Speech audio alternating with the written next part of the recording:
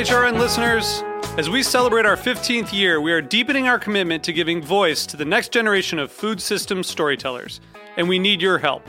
Our internship and fellowship programs help activate new possibilities for underrepresented and underestimated young people through experiential journalism, audio engineering, and production training. Through these unique programs, HRN helps food equity stewards build essential workforce readiness skills that expand their potential and foster economic mobility. Please consider supporting these critical programs. And with a minimum donation, you can be entered to win a dinner for two at an amazing restaurant in one of 8 cities and tickets to a concert at a great venue in one of those cities. We have incredible partners across the country who have donated, as they also share our passion for helping to educate the next generation of food systems storytellers. Check out heritageradionetwork.org/15 to donate and enter to win today. That's heritageradionetwork.org/15 to donate and enter to win today. And make sure you donate before March 31st. Thank you. This episode is brought to you by Roberta's, home of Heritage Radio Network for 10 years. Learn more about Roberta's at robertaspizza.com. This week on Meat and Three, we're spotlighting the people who prepare our meat before it reaches our plates. We hear from whole animal butchers, the brains behind a meat vending machine, California cattle ranchers, and a master of charcuterie who isn't using meat at all. It's like a smoked and grilled center stock of the broccoli, and then it gets finished with some mustard, barbecue sauce, and sauerkraut. Ranching and farming being as difficult as it is, it's just one thing after another. And at some point, you just give up. I had a wild idea that if I learned butchery, maybe I could start to be kind of a link in the supply chain. Listen to Meat and Three, HRN's weekly food news roundup, wherever you get your podcasts.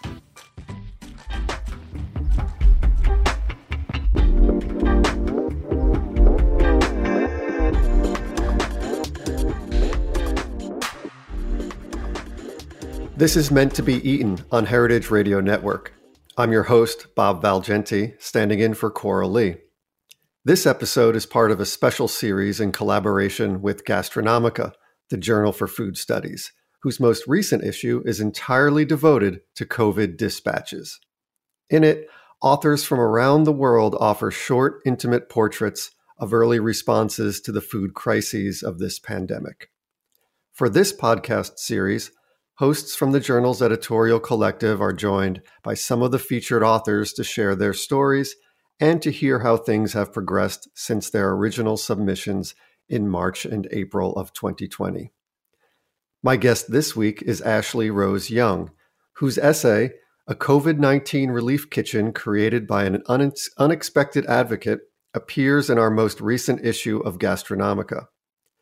Ashley is the historian of the American Food History Project at the Smithsonian's National Museum of American History. Young is a cultural and social historian of the United States who earned her BA in history from Yale University and her MA and PhD in history from Duke University. Ashley, thank you for joining us today. Thank you so much for having me, Bob. It's a pleasure. Great. So let's start with life at the very beginning of the COVID-19 pandemic, what seems like forever ago. What motivated you in that time of uncertainty to write and record the stories of individuals in the food industry faced with this pandemic? Looking back, almost, more than 6 months ago now, we were in a completely different headspace, as you mentioned. There were so many unknowns. There was such heightened fear. And I think many Americans, if you talk to them, would say at that time they felt like they were part of history, that they were in a moment that was going to be significant moving forward. And that was quite interesting for a historian like myself to feel that way, to feel that I was part of a pivotal moment in our nation's history. And so I thought about the experiences of people across the U.S., different regions, diverse backgrounds, and I wanted to know how they were feeling. Did they have similar fears and anxieties to me? Were there connections, some sort of universal experience? And if so, could we capture that or the differences in interviews and just learning from their stories and their experiences. So in particular, I had an interest in capturing stories about food distribution. My family actually owned a gourmet grocery food store, several of them, in fact, in Pittsburgh, Pennsylvania, for 72 years.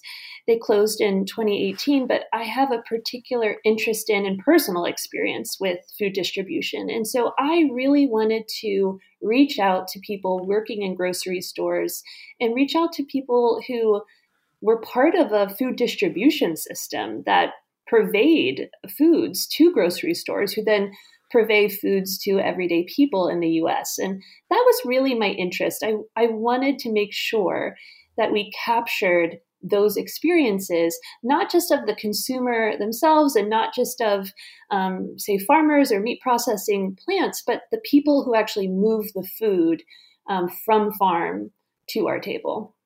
Do you think that within the broader food system, that piece, those who move the food supply, all of those in between the farm and the table, if you would, do you think that is to some extent a forgotten sector of society?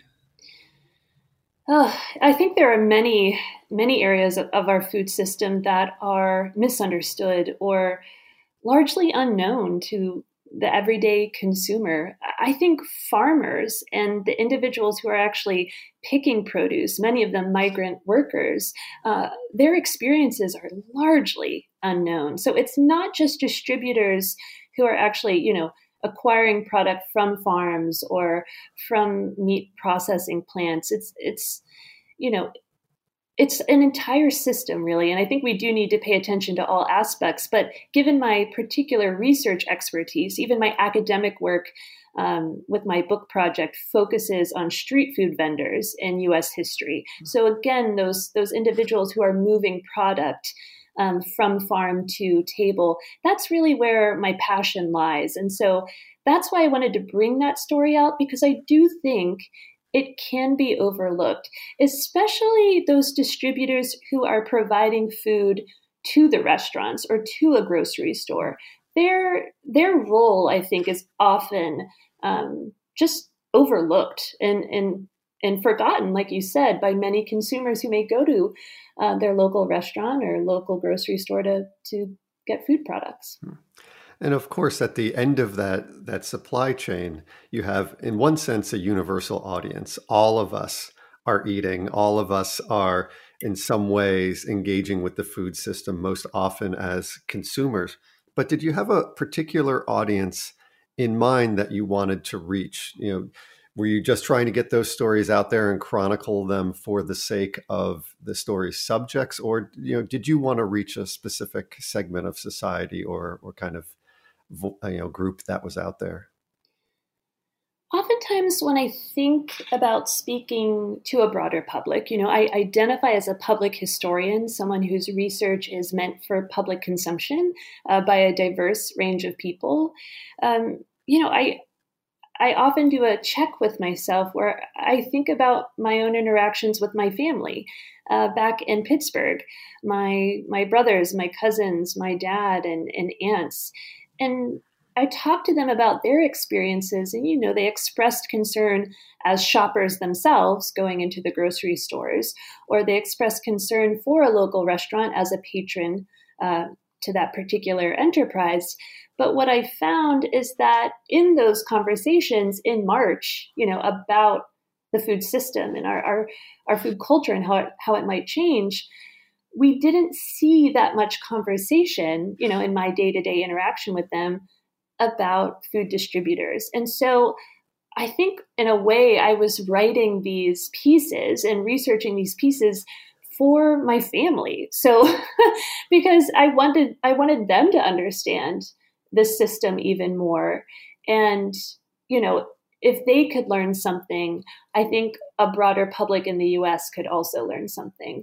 So that's who I had in mind when I was thinking about this, but then also academics themselves. I wanted to write this piece for Gastronomica, and I know so many people in food studies who are very serious scholars read this journal. And I wanted to be able to look and examine and learn from people in the food distribution sector and share those stories with fellow academics, so they too, if they were not focusing on distribution in this way, they could also think about it and learn from these essays and those experiences. So, so as a historian, and you identified as a public historian, so I'm always interested in the role that narrative plays.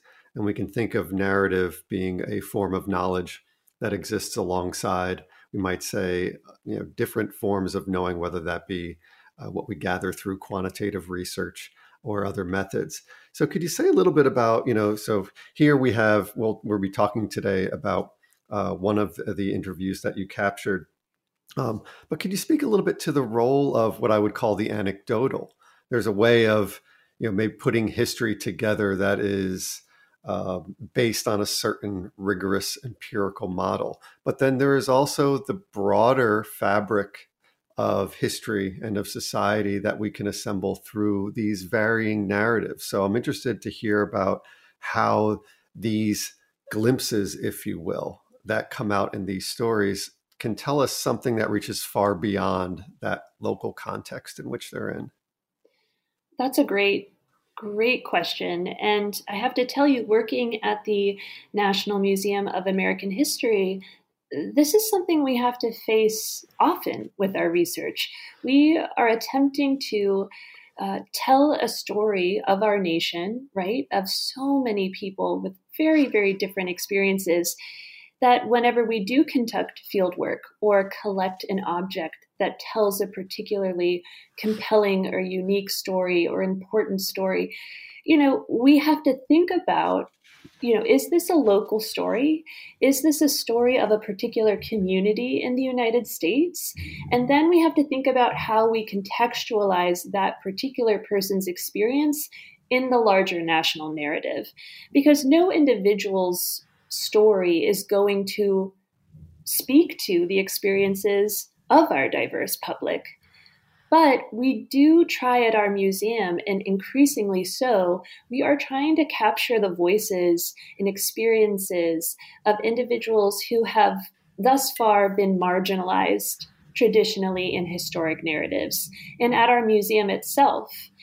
And we are focusing on communities in regions outside of the Northeast, for example, or the coasts. We look at marginalized communities who have faced so many barriers because of systemic racism, sexism, homophobia, and other cultural and social, norms that have pervaded our country. And we're now starting to, and not starting to, but even more so now as a nation, we are aware of these issues and aware of the silence of many of these voices in our archives and in our museums because of racism and sexism, like I said. And so it's really important for me as a historian to reach out to people who have vocations or personal, who identify in a way that their stories may not currently be in our collections. And I want to work with them in a very respectful and safe space where they can be vulnerable in what ways they choose to be. And they not only feel that we're preserving their stories, but they feel that they have a platform through our museum to share their stories, and willingly so, in collaboration with our team. And so that's kind of getting into this larger philosophy of being a public historian and doing so in a fair and respectful manner. But I do think it comes back to that question of, can the local represent a larger story, or can an individual's experiences represent the larger story? But my goal as a historian is to try to put together diverse perspectives so that 20, 30, 100 years on down the line, when someone might listen to these interviews or read the transcripts, they can see the breadth of experiences that diverse Americans had. And perhaps they see a commonality of that anxiety or stress, for example, during the pandemic. But hopefully they also get a sense of those larger differences based on socioeconomic status or someone's job or, where they're living in the country. So it's a little bit of both, I think. Yeah, that's a wonderful response. And what I heard throughout everything that you just explained there is the power of the human voice, and that's what you're trying to capture. So many of us who have been moved by lessons from history, we don't identify with the statistics or the dates. We identify with the human figures and the voices that come through in those stories. So maybe now it's a good time we can shift our focus a bit to the voices that you captured. So you had sent 2 submissions to Gastronomica for our special issue, both of which the editors loved, and each of which speaks to a distinct human experience in the early days of the pandemic. Our focus today will be an interview you conducted with a grocery store manager. But before we delve into that story, could you tell us a bit about your published essay and its central figure? Of course. So I actually had the chance to connect with Ricardo Barrias, who is a customer development specialist, a salesman for Gordon Food Services. Now, Gordon Food Services operates in Pittsburgh, in the kind of western part of Pennsylvania, as well as the Midwest of the United States. But what they are is they're a broad line food distributor. And essentially, as Ricardo told me, they sell everything that a restaurant needs, from tinfoil to, special beef products. If a restaurant needs it to operate, they sell it, hence the broad line distribution. And, I was interested in what Ricardo was experiencing during the pandemic because he caters particularly to high-end restaurants in downtown Pittsburgh, in the theater district, for example. And he really tailors he really works with his clients to figure out what specialty products they need. And he was doing so well. This was actually, his first year working for Gordon Food Services, and he was doing spectacularly. And then the pandemic hit, and the restaurants closed down in downtown Pittsburgh. And all of a sudden, you have an entire industry of service workers in his community who were out of work, who were fearful of being able to pay bills, there was just so many unknowns. And so he quickly was thinking, all right, I have a warehouse full of food and other supplies through my employer, and we have hungry, out of work service industry workers. How can we solve this issue? So he actually went to one of his clients, Spencer Warren, who owns several eateries in downtown Pittsburgh, the Warren Bar and Burrow, as well as Penn Cove Eatery. And he said, I have this warehouse full of food. If I donate product to you, would you be willing to set up a relief kitchen in downtown Pittsburgh for service industry workers? And that would enable you to keep your own staff employed during the pandemic while also, helping to support our community. And Ricardo himself had worked in high-end restaurants as a bartender for years and years before he switched to broadline food distribution. And he had worked in the restaurants in downtown Pittsburgh. So the people who were out of a job were his friends. And he saw them just dealing with this horrific upending experience. And so he was able to work with Spencer, and they opened the relief kitchen, at the Warren and at Penn Cove Eatery. And they were, when I spoke to them at the end of March, early April, they were feeding 40 to 60 community members a day out of that relief kitchen through the donated foods from Gordon Food Service. So that's what that essay is about. Yeah, and I was struck in that essay, and it recalls themes that we've discussed on this podcast before when Stephen Meinster was my guest, and it's how resilient and how prepared the food service industry is on a certain level to seize upon those moments or even those vacuums when they appear, because in a certain sense, that's what they're prepared to do at a moment's notice every night is to find the customers and please the customers and to make things work. So perhaps we're at the time right now that we can take a break, and then when we return, we can discuss the interview that you conducted with a grocery store manager at a chain supermarket in the Northeast. So we're going to take a short break, and then we'll return to our interview with Ashley Rose Young. You are listening to Meant to Be Eaten on Heritage Radio Network.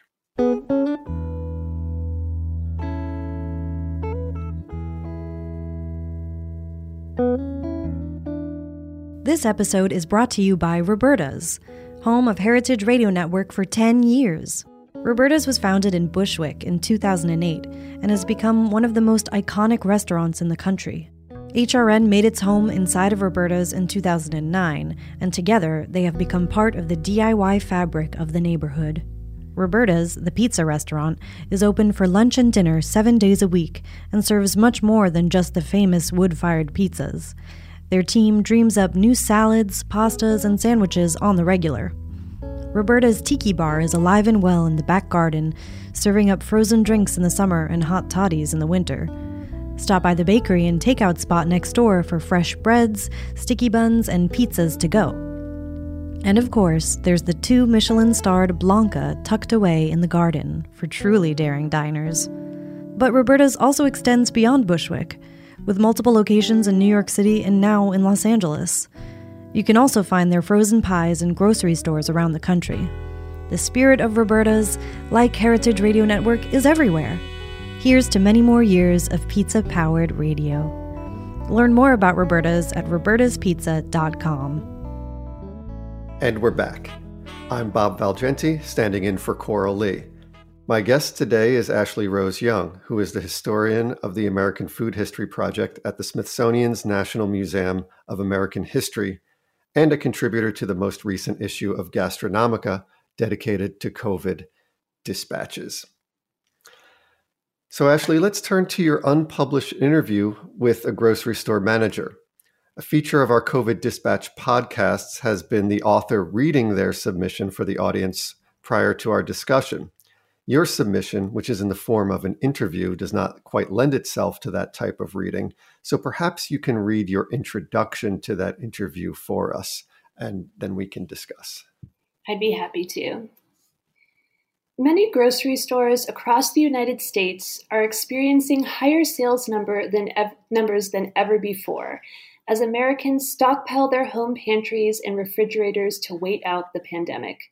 In some places, customers are described as quote-unquote panic buying, filling shopping carts to the brim with high-demand items ranging from rolls of toilet paper to cartons of eggs, and in some cases, a hodgepodge of random items thrown into the cart just in case. Reporters have shared video footage and images of entire grocery aisles empty of product. Employees are working around the clock to restock and disinfect the stores, but they have been struggling to keep up with relentless demand. The resulting work environment can be full of fear and anxiety, as well as determination and resilience. Acknowledging these trying conditions, news outlets and social media alike have branded grocery stores as part of the COVID-19 front lines, where staff are risking their health and in some cases, their lives to keep Americans fed during the pandemic. Below is an interview I conducted with a staff member who works at a national chain grocery store in the suburban Northeast. The questions were posed and answered via email on April 4th, 2020.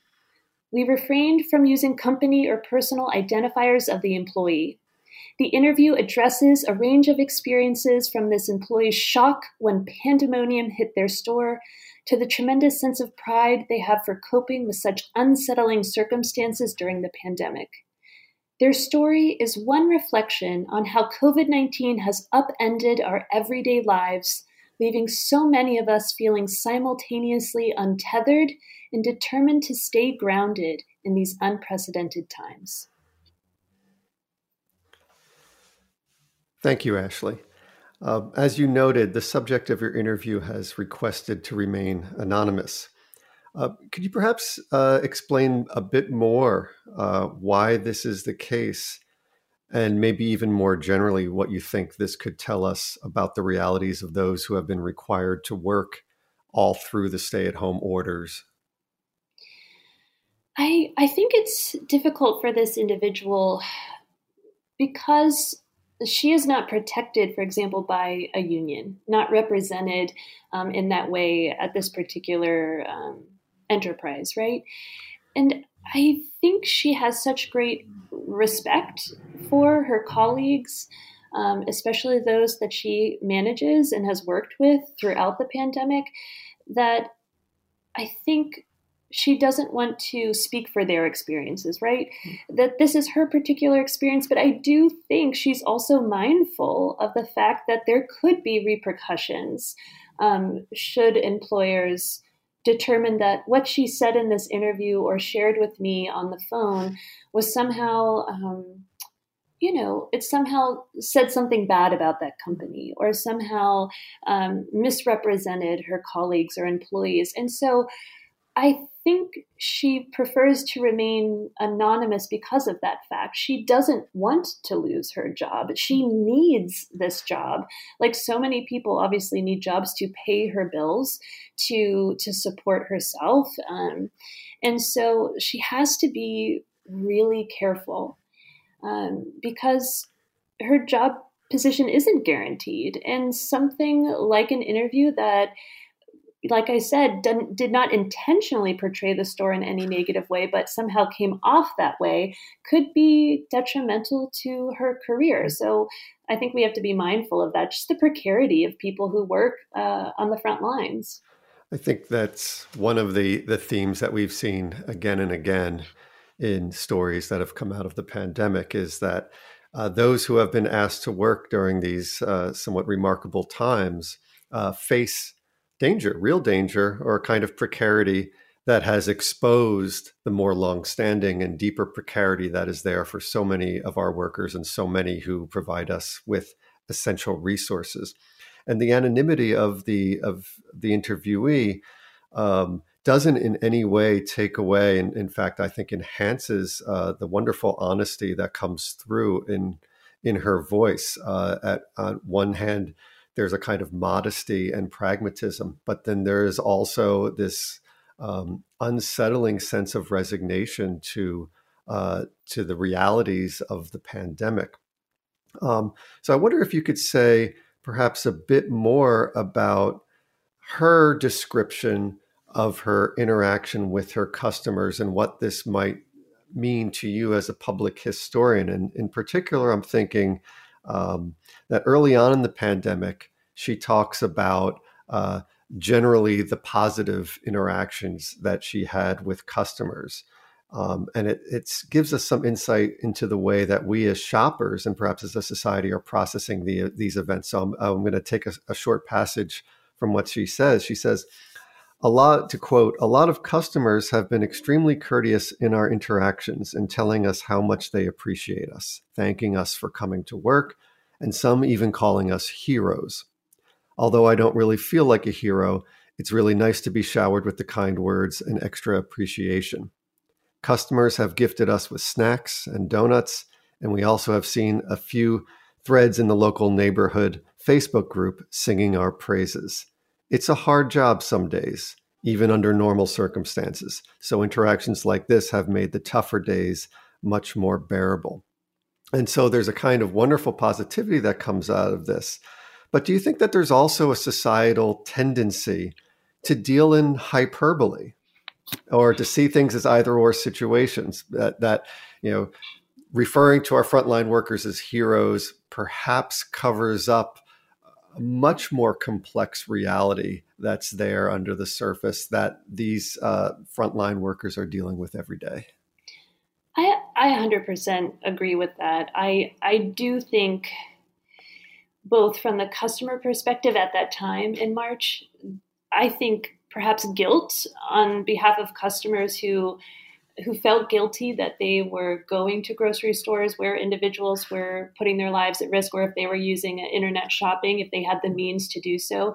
I think there was this need to express gratitude because there is this sense of unbalance that someone who can afford, for example, to use Amazon Prime or use a delivery system where they themselves don't have to go into the store. And then you have individuals at a time where we did not really know how rapidly COVID was spreading. They are there because they have to work. This individual, the interviewee, said, it's not that I want to be here. I have to be here to survive. in terms of economically to support myself.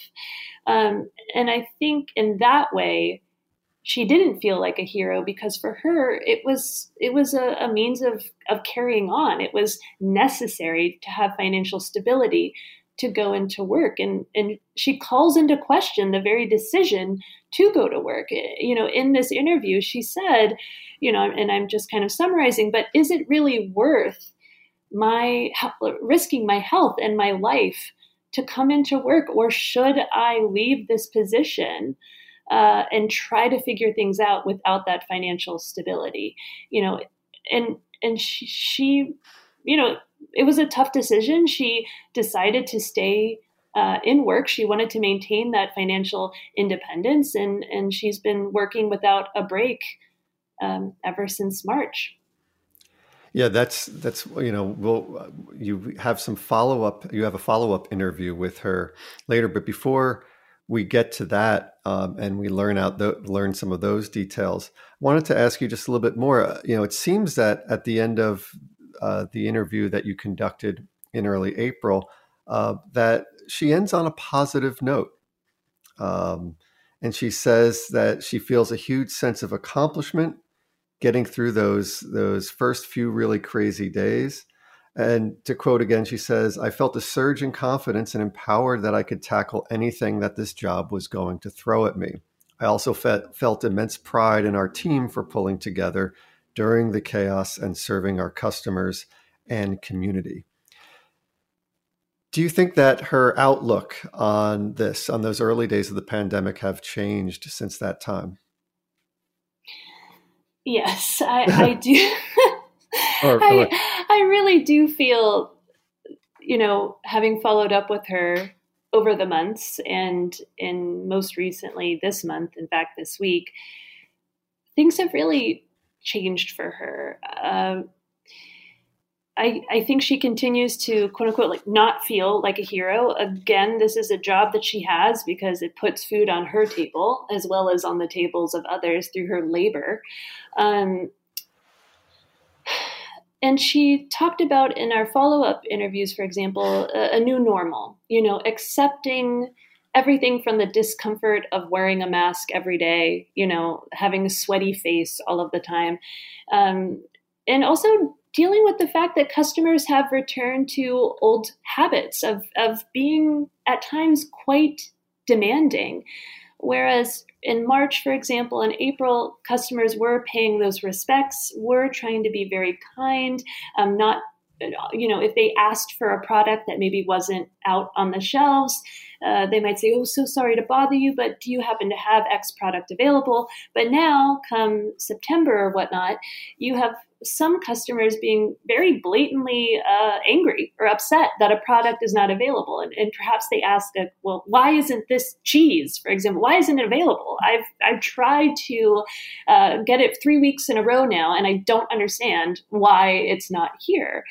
And so, this manager's response, obviously keeping customer service in mind, is to say, apologize, to mention that things are, supply chains are still disrupted by the global pandemic and certain items aren't available. But I think at times for her, it's as if customers have, in some cases, almost kind of forgotten the precarity of COVID-19, that there is still a risk to personal health, maybe not as unknown as it was in March, but she feels that sometimes customers lose sight of the fact that there are these tremendous disruptions in our food system. And it's almost unfathomable to her that they don't realize that that is why the cheese is not in the store, for example. Do you think, especially from her perspective, that the focus has changed? It's sort of gone from the anxiety over the unknowns about the disease to the anxieties about the unknowns concerning the timeline, that this might go on forever.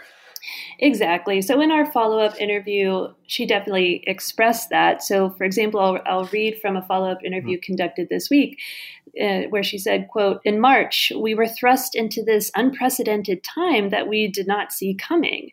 back then, it didn't feel like it would last this long as we were scrambling for information and trying to process the events unfolding in front of us. And it was all at light speed. Now it feels like we're stuck in this place for a while, and not being able to see the light at the end of the tunnel only adds to the stress. Ending that quote there.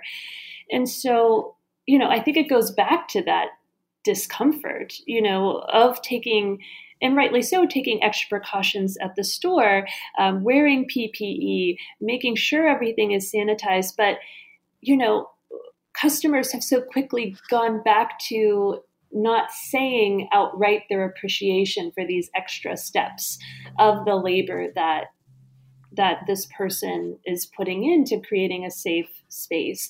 And on top of that, individuals across the industry in chain grocery stores are no longer receiving hazard pay. They were in March and April, and there were activists, and there was a lot of push to pay an extra $2 or $3 or whatnot to have hazard pay, acknowledging that individuals were putting their lives at risk. But many, companies across the food retailing industry suspended that hazard pay in early summer, as this quote unquote new normal set in. And it really calls into question, well, how much do you value employee labor and the risk that they sustain working in a grocery store where they can come in contact with hundreds, if not thousands of customers a week? Those risks are still there. But it's interesting because according to this individual, she has come to terms with that risk. She kind of accepts it, as do customers. But again, it kind of chafes in a way.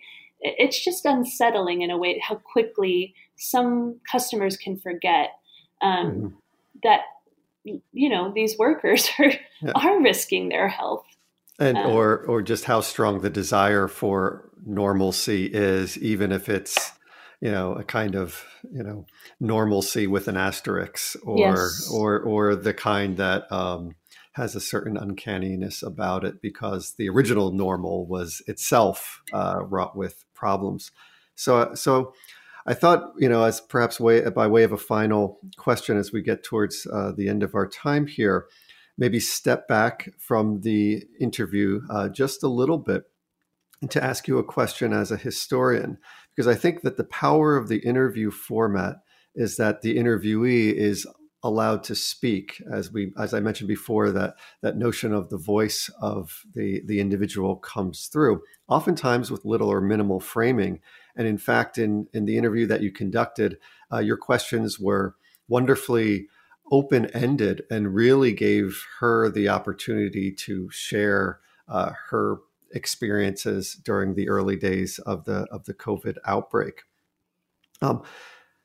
But as we look back on these types of stories, and as someone who is actively working in constructing exhibits and presenting history to the public, is there a way in retrospect that you might think, how should we frame discussions like this, or how should we frame a voice like this woman's, so that people will not only hear the story, but it will resonate and have an effect that goes beyond just,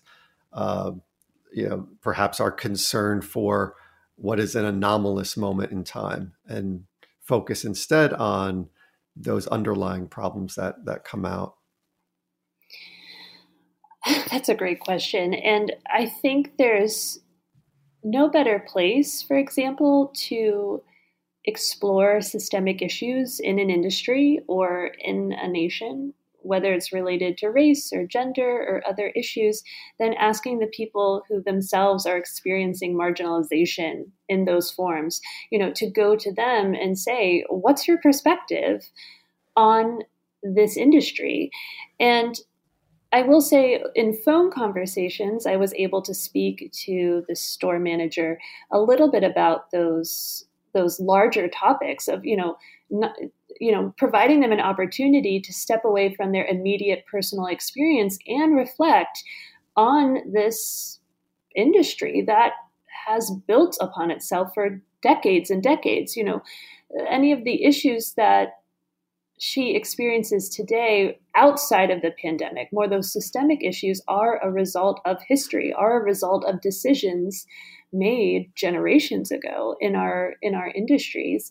And so going back in these written interviews, I wish I would have provided more space for her to comment on the history of or her knowledge of grocery industries and where these issues are coming from. Because as we know, there have been protests and activism among grocery store workers throughout the pandemic, as well as individuals, for example, in Instacart, these workers who are now harvesting product in grocery stores and bringing them to individuals who can actually access that kind of service. But I think there's a space here where we have to recognize that it's not just the pandemic that's causing these issues. The pandemic is merely a window into seeing issues that have been present for so long, including, living wage, including labor practices. The grocery store industry can be a very demanding place to work. I can speak to that from my personal experience growing up, working in my family's grocery stores. And, my mom and her sisters worked really hard to shift the culture in their woman-owned business, but they were an exception within a much larger, very aggressive, bottom line kind of industry where margins can be pretty slim, just like with restaurant industries. And so that's kind of where I'd go back to this, which is just giving people, whether it's interview subjects or people learning from these interview subjects and interviews, a chance to be historians themselves, that it's not just a trained historian who has the opportunity or can look at these issues, but that we all living in this society have the ability and perhaps obligation to think deeply about where we came from and why these issues exist today. And you see that in activism all across the country. But if we could start teaching that more so in public schools, in our private schools, and getting that kind of thinking and framing in at an earlier age, would just, I think, really provide space and opportunity to start tackling and making culture changes and shift industries in the future. Ashley, thank you for sharing these stories with us. Thanks for having me. The COVID Dispatches series is produced in partnership with Gastronomica, the Journal for Food Studies. More essays like the one shared today can be found in issue 20.3, now available on the journal's University of California Press website. Meant to Be Eaten listeners can enjoy 30% off single print copies of this issue with the discount code GastroAug2020. All caps, all one word. The offer is valid through June of 2021. Stay tuned to the Heritage Radio Network for more COVID dispatches on this podcast, Meant to Be Eaten. I am Bob Valgenti, and on behalf of the Gastronomica Editorial Collective, thanks for listening.